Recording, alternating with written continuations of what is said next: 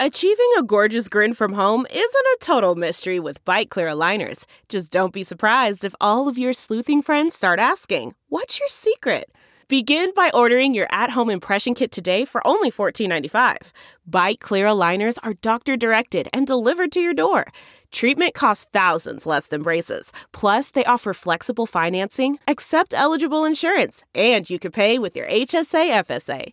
Get 80% off your impression kit when you use code WONDERY at Byte.com. That's BYTE.com. Start your confidence journey today with Byte. That's not just the sound of that first sip of Morning Joe. It's the sound of someone shopping for a car on Carvana from the comfort of home. That's a good blend. It's time to take it easy, like answering some easy questions to get pre-qualified for a car in minutes. Talk about starting the morning right. Just like customizing your terms so your car fits your budget. Visit Carvana.com or download the app to experience car shopping the way it should be. Convenient, comfortable. Ah. The Bob Cesca Show. Bob Cesca. Hello, Cesca. You're looking radiantly maternal. The Bob Cesca Show.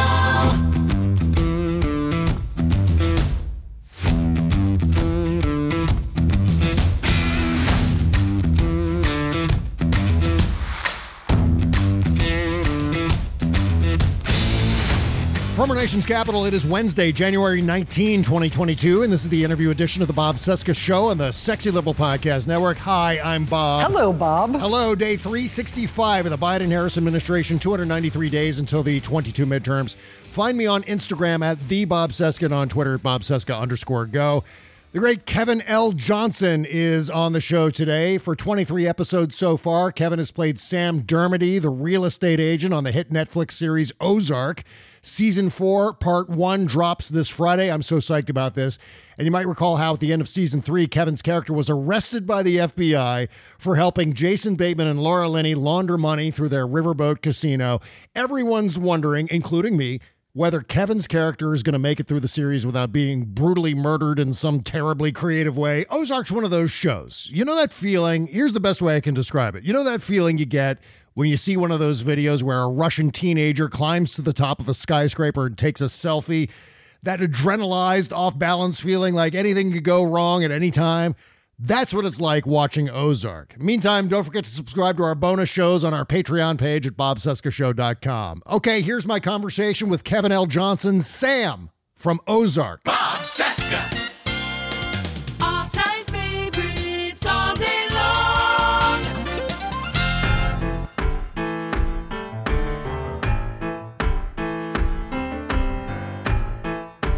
What's going on? Hey, Kevin, how you doing, man? I feel like I'm like a fan, because I listen to you on Stephanie Miller's show just about every morning. I'm like, oh, there's Bob. Oh, that's so cool. Yeah, because it's exactly the opposite. I'm a huge fan of yours, and so I'm all day telling my girlfriend Kimberly, I was like, Kevin Johnson's going to be on the show.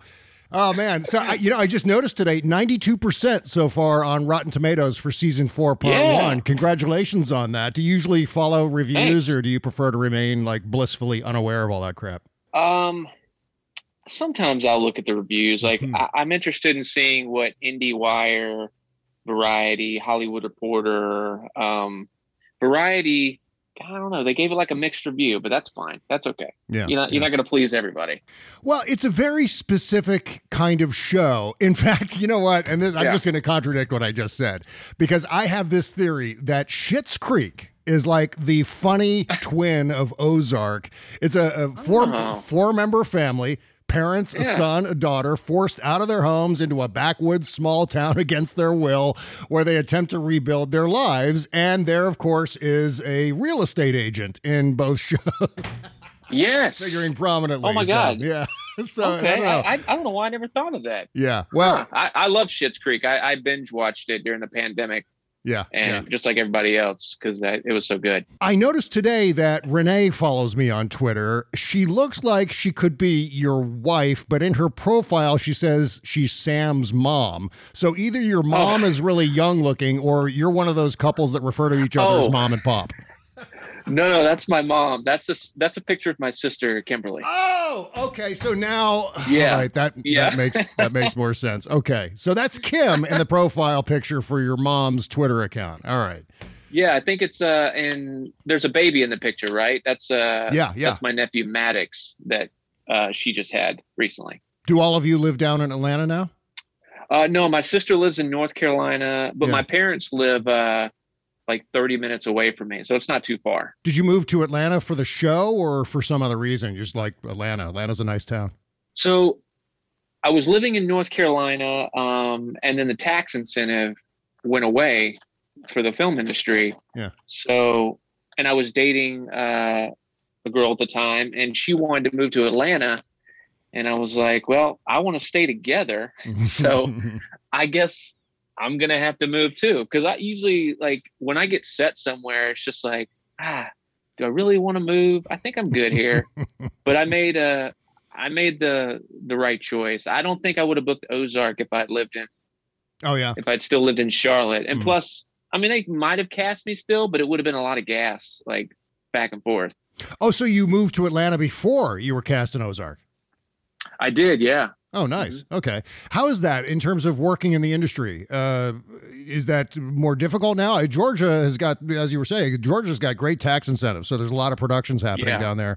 And so there's probably an advantage to that. Have you found any sort of downsides to being, on the other side of the continent from LA? Well, Ozark definitely opened up some more, doors for me. I got an agent and a manager out in LA because of Ozark. Wow. So I do get auditions for things outside the Southeast. Mm-hmm. But it's also, I mean, it's pretty difficult. I mean, you're playing in a whole new ball field. You're going up against some pretty heavy hitters for, some good roles. Mm-hmm. But they're it's tough to book anything in this business. But yeah, Georgia, the Southeast in general is a good place. I tell anybody who's wanting to get into the business, I think the Southeast is a good place to start, because unless you grew up on the West Coast, I mean, it's really tough to kind of get your foot in the door out there. Yeah. Do you fly out a lot to do auditions, or is that something you're doing still by video? Is that, I imagine that COVID has changed a lot in terms of how to go through that process. It's interesting because in the Southeast for a number of years now, even before the pandemic, we were doing taped auditions. It seems to be it's been the norm here, and now because of the pandemic, I think even on the West Coast and in New York, it just makes sense, because that way casting can see more people, which is also, it's a good and a bad. Yeah. It's great you get a chance, but then there's so many other people that are getting a chance at the same role. So it's kind of a pros and cons thing. Yeah. I mean, I did fly out, and I had an audition for the second season of Barry on HBO. Oh yeah. And I flew out for that a couple years ago. But most of the time, like 99% of the time, I get taped auditions, and, if they need a callback, chemistry read, that kind of stuff, then that's a different scenario. Has the emergence of streaming presented more opportunities and auditions for you and other actors beyond cable, broadcast, etc.? What's the attitude toward this new paradigm among your circle of colleagues? Has this changed anything for working actors, or is it just as challenging to book things now as it ever was? I think it's still challenging, and it's a blessing whenever you book something. Yeah. But there's a lot more out there now, which is good for actors. So it's more opportunities, and streaming TV is bigger than it used to be because of streaming now, because Netflix, Amazon, Hulu, Apple, like they give, because when you're watching a show, you'll see a lot of executive producers as character, like, who are on the show. They're giving like they're open to giving free reign to, the producers and let them kind of do their own thing. They're not tied down to, okay, well, we need this, to be a 45-minute block so we can have commercials. And so all that, they don't have to deal with that. And writers love it because they don't have to, be PG. Because Ozark is definitely not PG or even PG-13. You couldn't have that on like NBC, ABC, CBS, no, Fox. Absolutely not. But the thing I notice a lot of is long gaps between seasons. Obviously, this is the case with Ozark. And that's very different than the way it used to be with television, where you'd have a fall season thing, you'd be off for the summer between seasons. But now there are these giant gaps. And I always trace it back to David Chase in The Sopranos, where David Chase was a little bit, I would say, on the self-indulgent side, where he would just take, I think there was like 2 years, maybe 2.5 years between a couple of seasons of The Sopranos, where you completely forget what happened in the previous season. And you go, oh my God, that's still a show. Oh, they're coming back. That's great. But it seems like a challenging schedule to deal with just because you have to fill in that extra time, the time between seasons, while still remaining available for the very next season. How do you deal with all of that?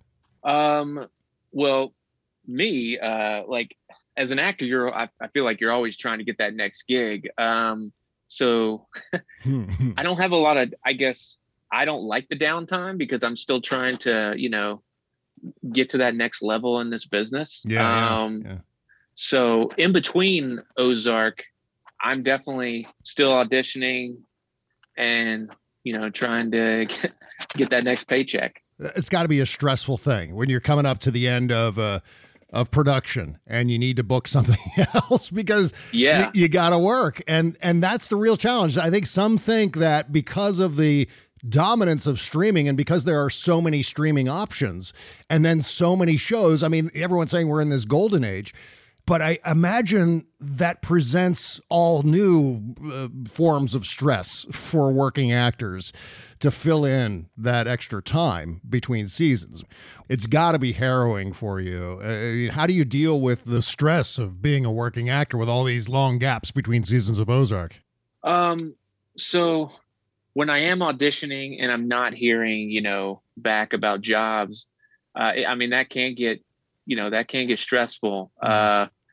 But I always go back to a Bryan Cranston quote that he, like when he was doing a Q&A, he was talking to some young actors, and he was like, "Our job is not to book the role, but the job is the audition. Like that's, and then if you book the role, then that's just the icing on the cake. So if you can kind of flip a mental switch, that kind of helps you get through your days. And, also I've always told people, like, if you want to get in this business, make sure there's something else that you just really, really love, to do, to fill the time. And, if you need a day job, like the quote side hustle, like I Ubered, up until, I think when we started season 3,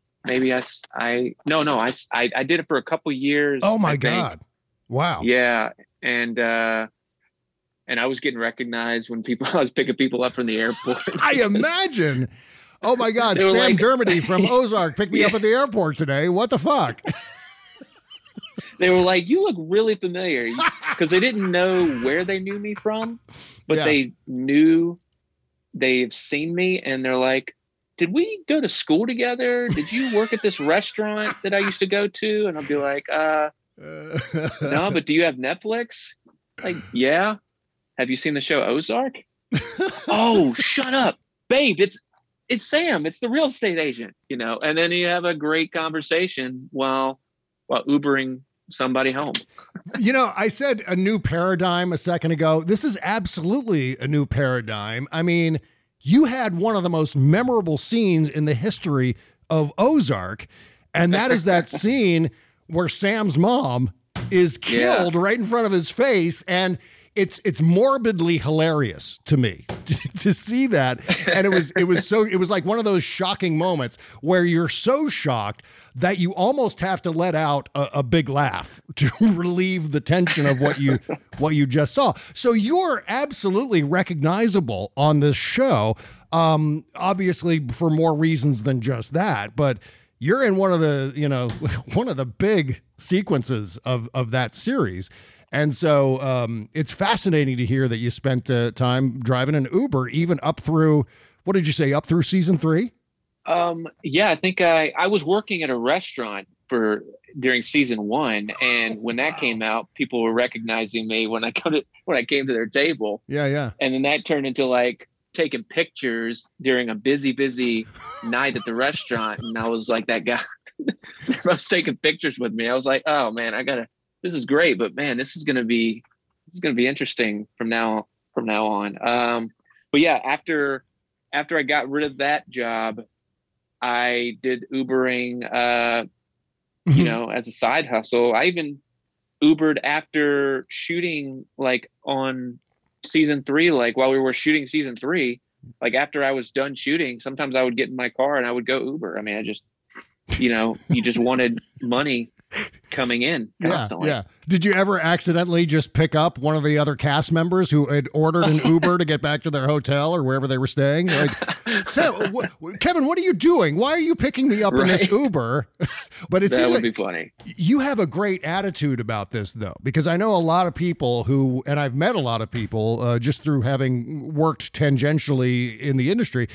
I know a lot of people who would book a show like this and then be like, oh, fuck it, I've made it. I don't have to do anything else now. And then end up, kind of struggling, once they discover that, oh, yeah, there's like a year between shooting. Oh, that's not good. So, yeah, I was lucky for season 3. I got like my pay got increased, which was good. Mm-hmm. And then season 4 was even better. So that definitely helped where I didn't have to, have the side hustle. And also I was working on the show Stranger Things. There's a new show, Florida Man, that's going to be on Netflix at some point. Yeah. So I've been lucky to be busy, where I haven't had to have the quote side hustle right now. So you gave up. You're not Uber driving right now. I was still doing it up until the pandemic. And then I went out like one morning because my thing was I would get up super early and I'd drive to Alpharetta, Georgia. And there's this huge hotel, and that's a good chance people are going to be going to the airport. And I got up one morning, did my same route. There was nobody to pick up. Jesus. And I was like, well, something's up here. And I was like, all right, well, I guess I'm done Ubering for the time being because there's nobody driving anywhere. And speaking of the pandemic, is season 4 split up into 2 parts because of COVID, or was it always going to be rolled out like this, where it's, I think, a total of 14 episodes for season 4, and they're dropping the first 7 on Friday, and then the next 7 question mark. I don't think the next 7 have been announced in terms of the premiere date, but was that always the intention, or was this because of the pandemic? So our showrunner, Chris Mundy, and the writers, they've always had they always knew where they wanted the show to end from day one. And it was just kind of filling in the gaps. Mm. And the idea was to go 5 seasons and probably no more than that. So when Chris went to Netflix and, they asked like, how many episodes do we need? And Netflix was like, well, we'll give you 4, we'll give you 1 more season and an extended season. So we can't give you 20 episodes. So we'll give you 14, because Chris was like, 10's not going to be enough to tell all the story. Yeah, to wrap it up. But 14, I think is a good number. So that was, that was kind of how that all happened. So if you want to think of part 1 is season 4 and part 2 is season 5, kind of. Yeah, and that's almost become a standard thing. At least I've seen it happen elsewhere. Breaking Bad certainly did it. I remember even like a show like Sex and the City split up their final season into 2 parts. Are you still shooting season 4 now, given that it's split into 2 7-episode parts, or was everything in the can and they're just in post for the rest of the episodes? Oh yeah, everything's in the can. I think they're even done with post is what Chris said. So oh wow, it's just a matter of figuring out when to release both parts. Yeah. I think in my opinion, I think we want to get nominated for the SAG Awards next year because it's not available because we didn't make the cut this year because it didn't come out till after till January. Mm-hmm. But there's between March and December is when shows have to release shows so they can be nominated or voted on to be nominated.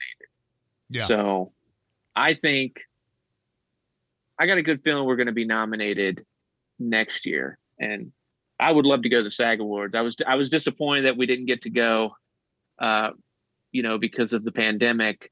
So we had like a virtual SAG Awards. But I would love to actually go in person. That'd be that'd be a bucket list kind of thing. Yeah. Do you ever pull Julia Garner aside and say, hey, can you drop out of the race this time so some other actors can win an award now and then? So we can get nominated. I know, she's killing it. Yeah. She's great. Huge revelation with her. My God. I mean, she just jumped off the screen in that, I don't know, it was episode 2 or something like that when she was introduced. But pull a Tanya Harding, maybe thwack her in the knee with something, and then she won't get nominated. But, I don't think it's spoiler territory to say that you're in season 4. I mean, you've already mentioned that you were in season 4, but it'd be weird if Sam was arrested by the FBI at the end of season 3 and then that was it. When you shoot your parts, do you shoot all of your scenes in one big chunk? Do they schedule it that way? Or do they keep calling you back to the set whenever it's time for Sam on the call sheet? It's like an off and on kind of thing, depending on, location, and weather can change, change things on a dime. Mm-hmm. But yeah, usually I have they'll tell me like a week in advance, like what the day out of days is for the shoot. Yeah. By the way, just an aside, I got to know what Florida Man's about. What is that show?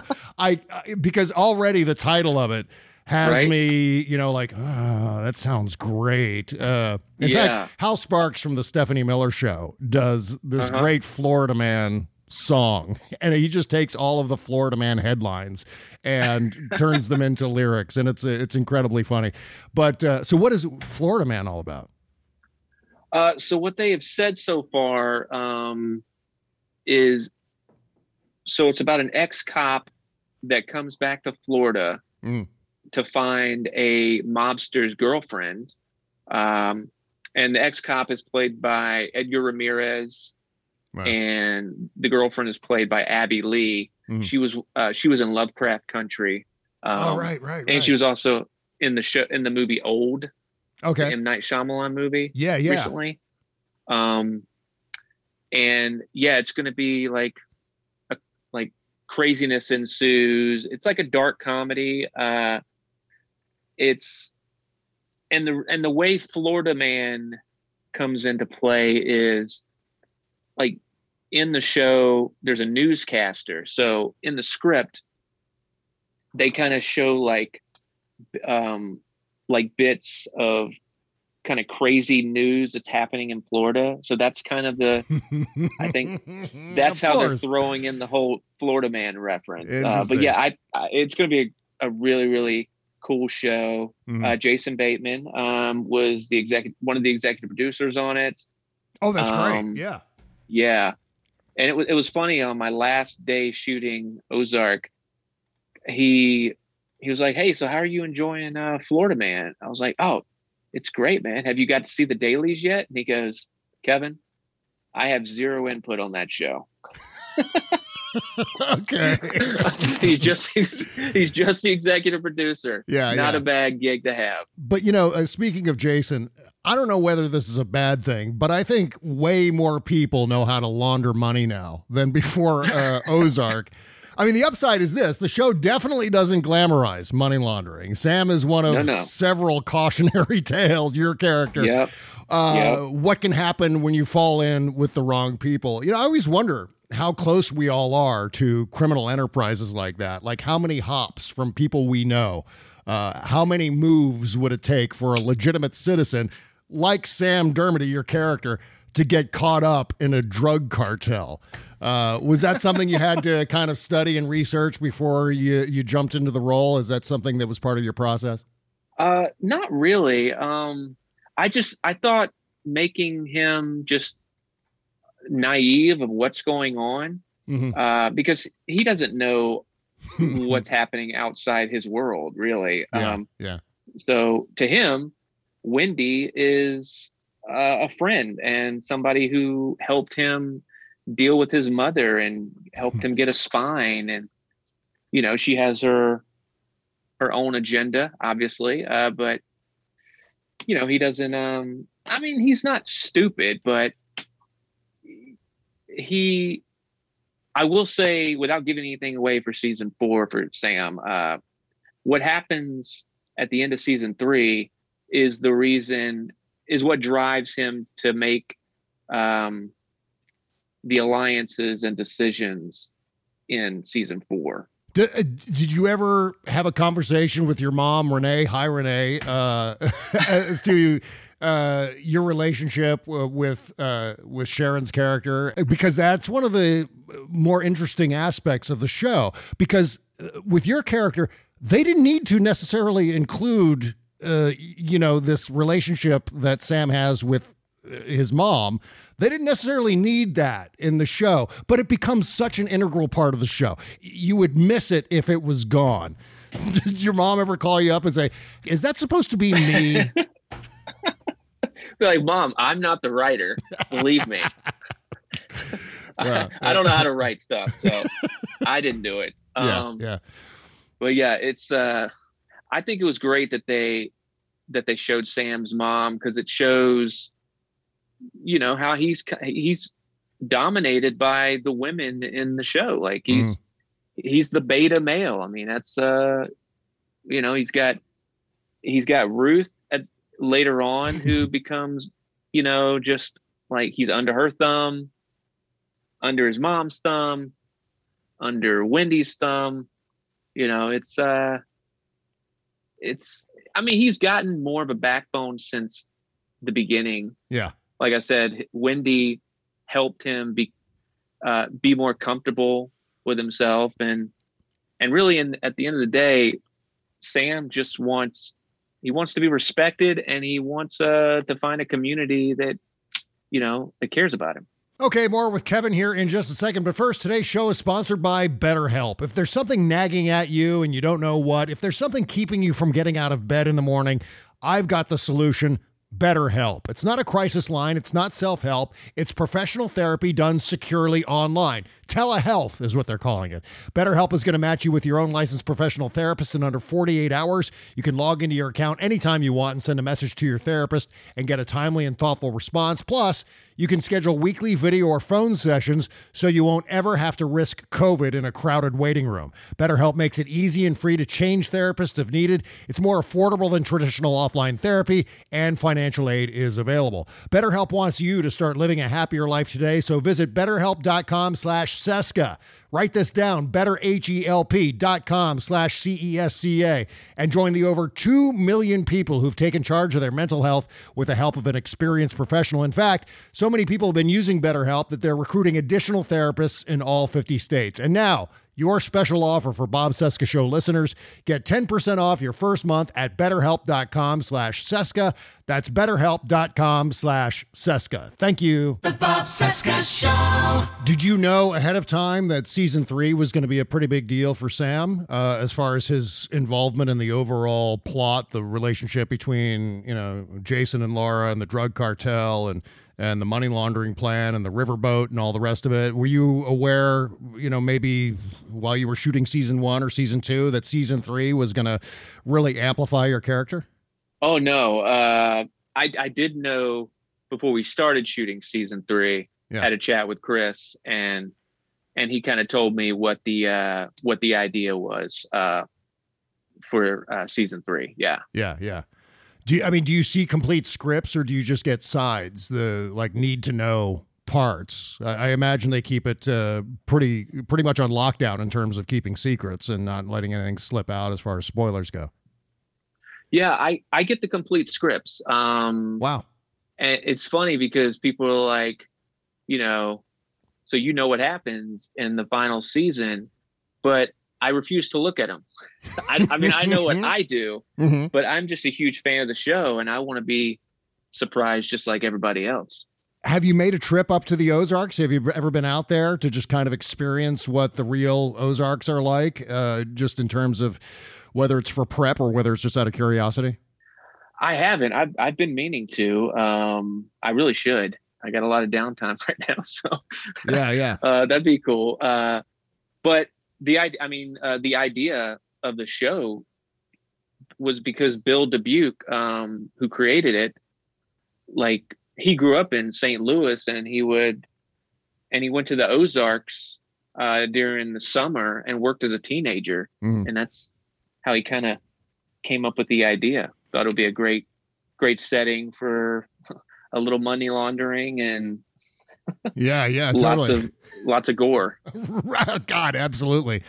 But there's a lot of speculation, going back to Sam, a lot of speculation on Reddit right now about whether Sam could end up dead in the final season. I don't expect you to respond one way or another to that, but it must be just a wild thing to see this kind of speculation online about a character you're playing. Is this the first time you've ever been in a series or a movie or another project which your character is the subject of intense speculation online? Yeah, it's pretty cool. I mean, I remember back after season 1 aired and people thought season 2, Sam was eventually going to break bad. They would say it's going to happen. Sam is going to break bad. He's going to turn into the big bad guy. Yeah. Of season 3 or season 4.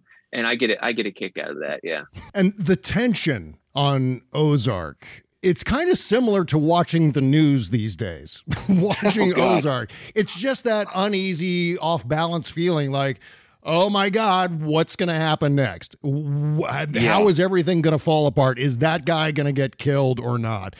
What's it like to be inside that tension while you're shooting, that level of suspense?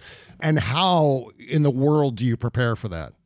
We keep it pretty light on set because it is such a a dark show. Yeah.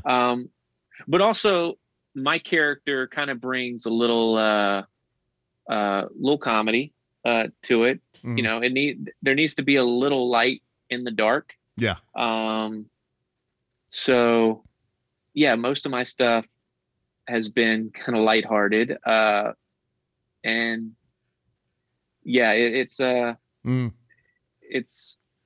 pretty incredible how dark the show gets.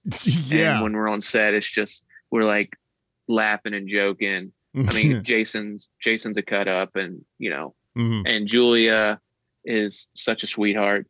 Yeah. She's a badass on screen, tour de force, and then she's just the nicest person. And so is Laura. In fact, it's been awesome. Speaking of Laura, one thing that doesn't get a whole lot of attention, and this is just from a nuts and bolts perspective, but it's so seldom these days, or at any time, certainly as you go back in time, it gets even less seldom, to see an on-screen couple where the wife is older than the husband.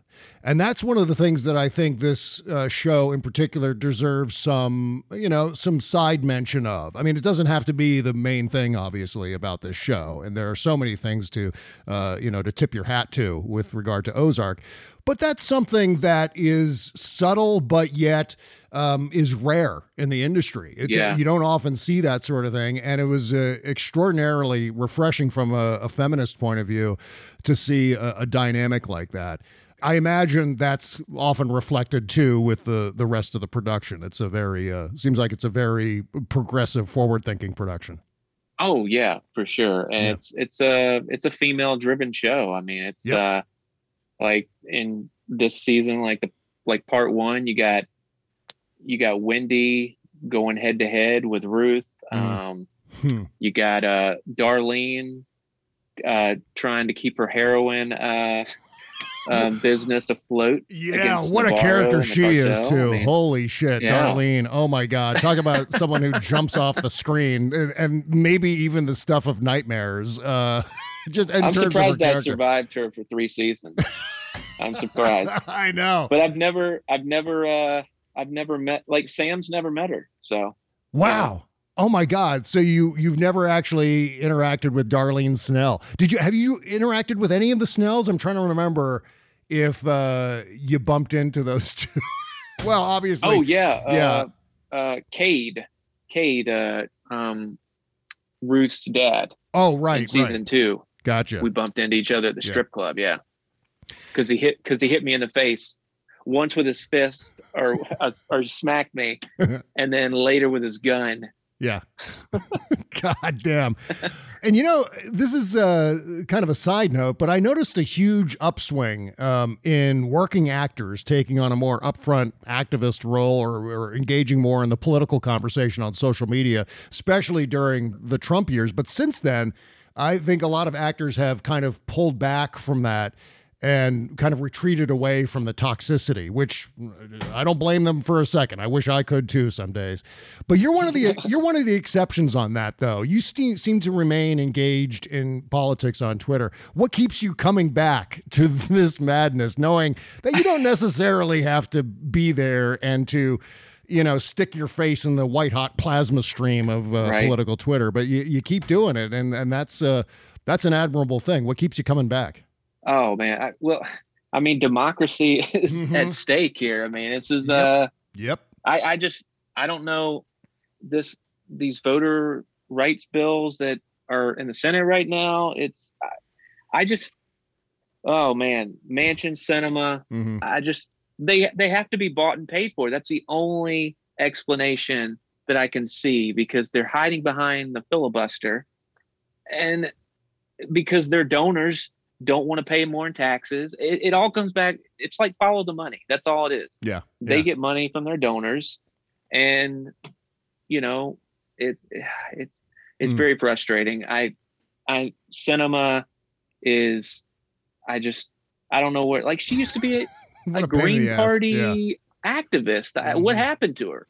That's why I think she's bought and paid for, and she's not going to run again. There's no way she can run again. There's no way she's going to win a primary. So, being from the South, is your family generally more Democratic, or are you sort of the lone wolf of the family? Oh, my dad is not a Democrat. No. Yes, join the club. Thank you. Right. I'm a liberal snowflake. I'm probably going to piss off some people that eventually listen to this podcast. Like, no, I am a liberal and I am proud of it. And you know what? Hey, I don't want to live in Gilead. I like The Handmaid's Tale. I want to be a part of the show at some point, but I don't want to live it. Well, here's what you got to do. Next time you're at your dad's house, turn on the parental controls on Fox News and don't tell him. I always find that. I haven't tried it yet myself, but I just recommend it to others. Yeah. I will say my dad is I think he's more of a libertarian, because he believes I don't think he cares one way or the other about pro-life and pro-choice. And he's for gay marriage. He'll say things like, if they want to be miserable too, then that's fine. Right. Like people always say. So he's more of a libertarian. He wasn't a huge Donald Trump fan, but yeah, he's definitely not a Joe Biden fan. But Well, Yeah. we're running out of time, Kevin. Season 4, Part 1 of Ozark premieres this Friday, January 21st on Netflix, of course. You can follow Kevin on Twitter at Kevin_L_Johnson. Hey, twice as many underscores as my stupid handle on Twitter, which every day I regret putting an underscore in my Twitter handle. So we're like underscore brothers on Twitter. Thank you so much, my friend, for coming on today. You're welcome back anytime you want. I can't wait to see how Sam's story wraps up. Is he going to die? Is he? You can tell me now. No, I'm kidding. No spoilers. All right. Thanks so much, my friend. We'll talk to you next time. Thanks, bud. Take care. Bye-bye. I see a bad moon rising, and I see trouble on the way. I see earthquakes and lightning,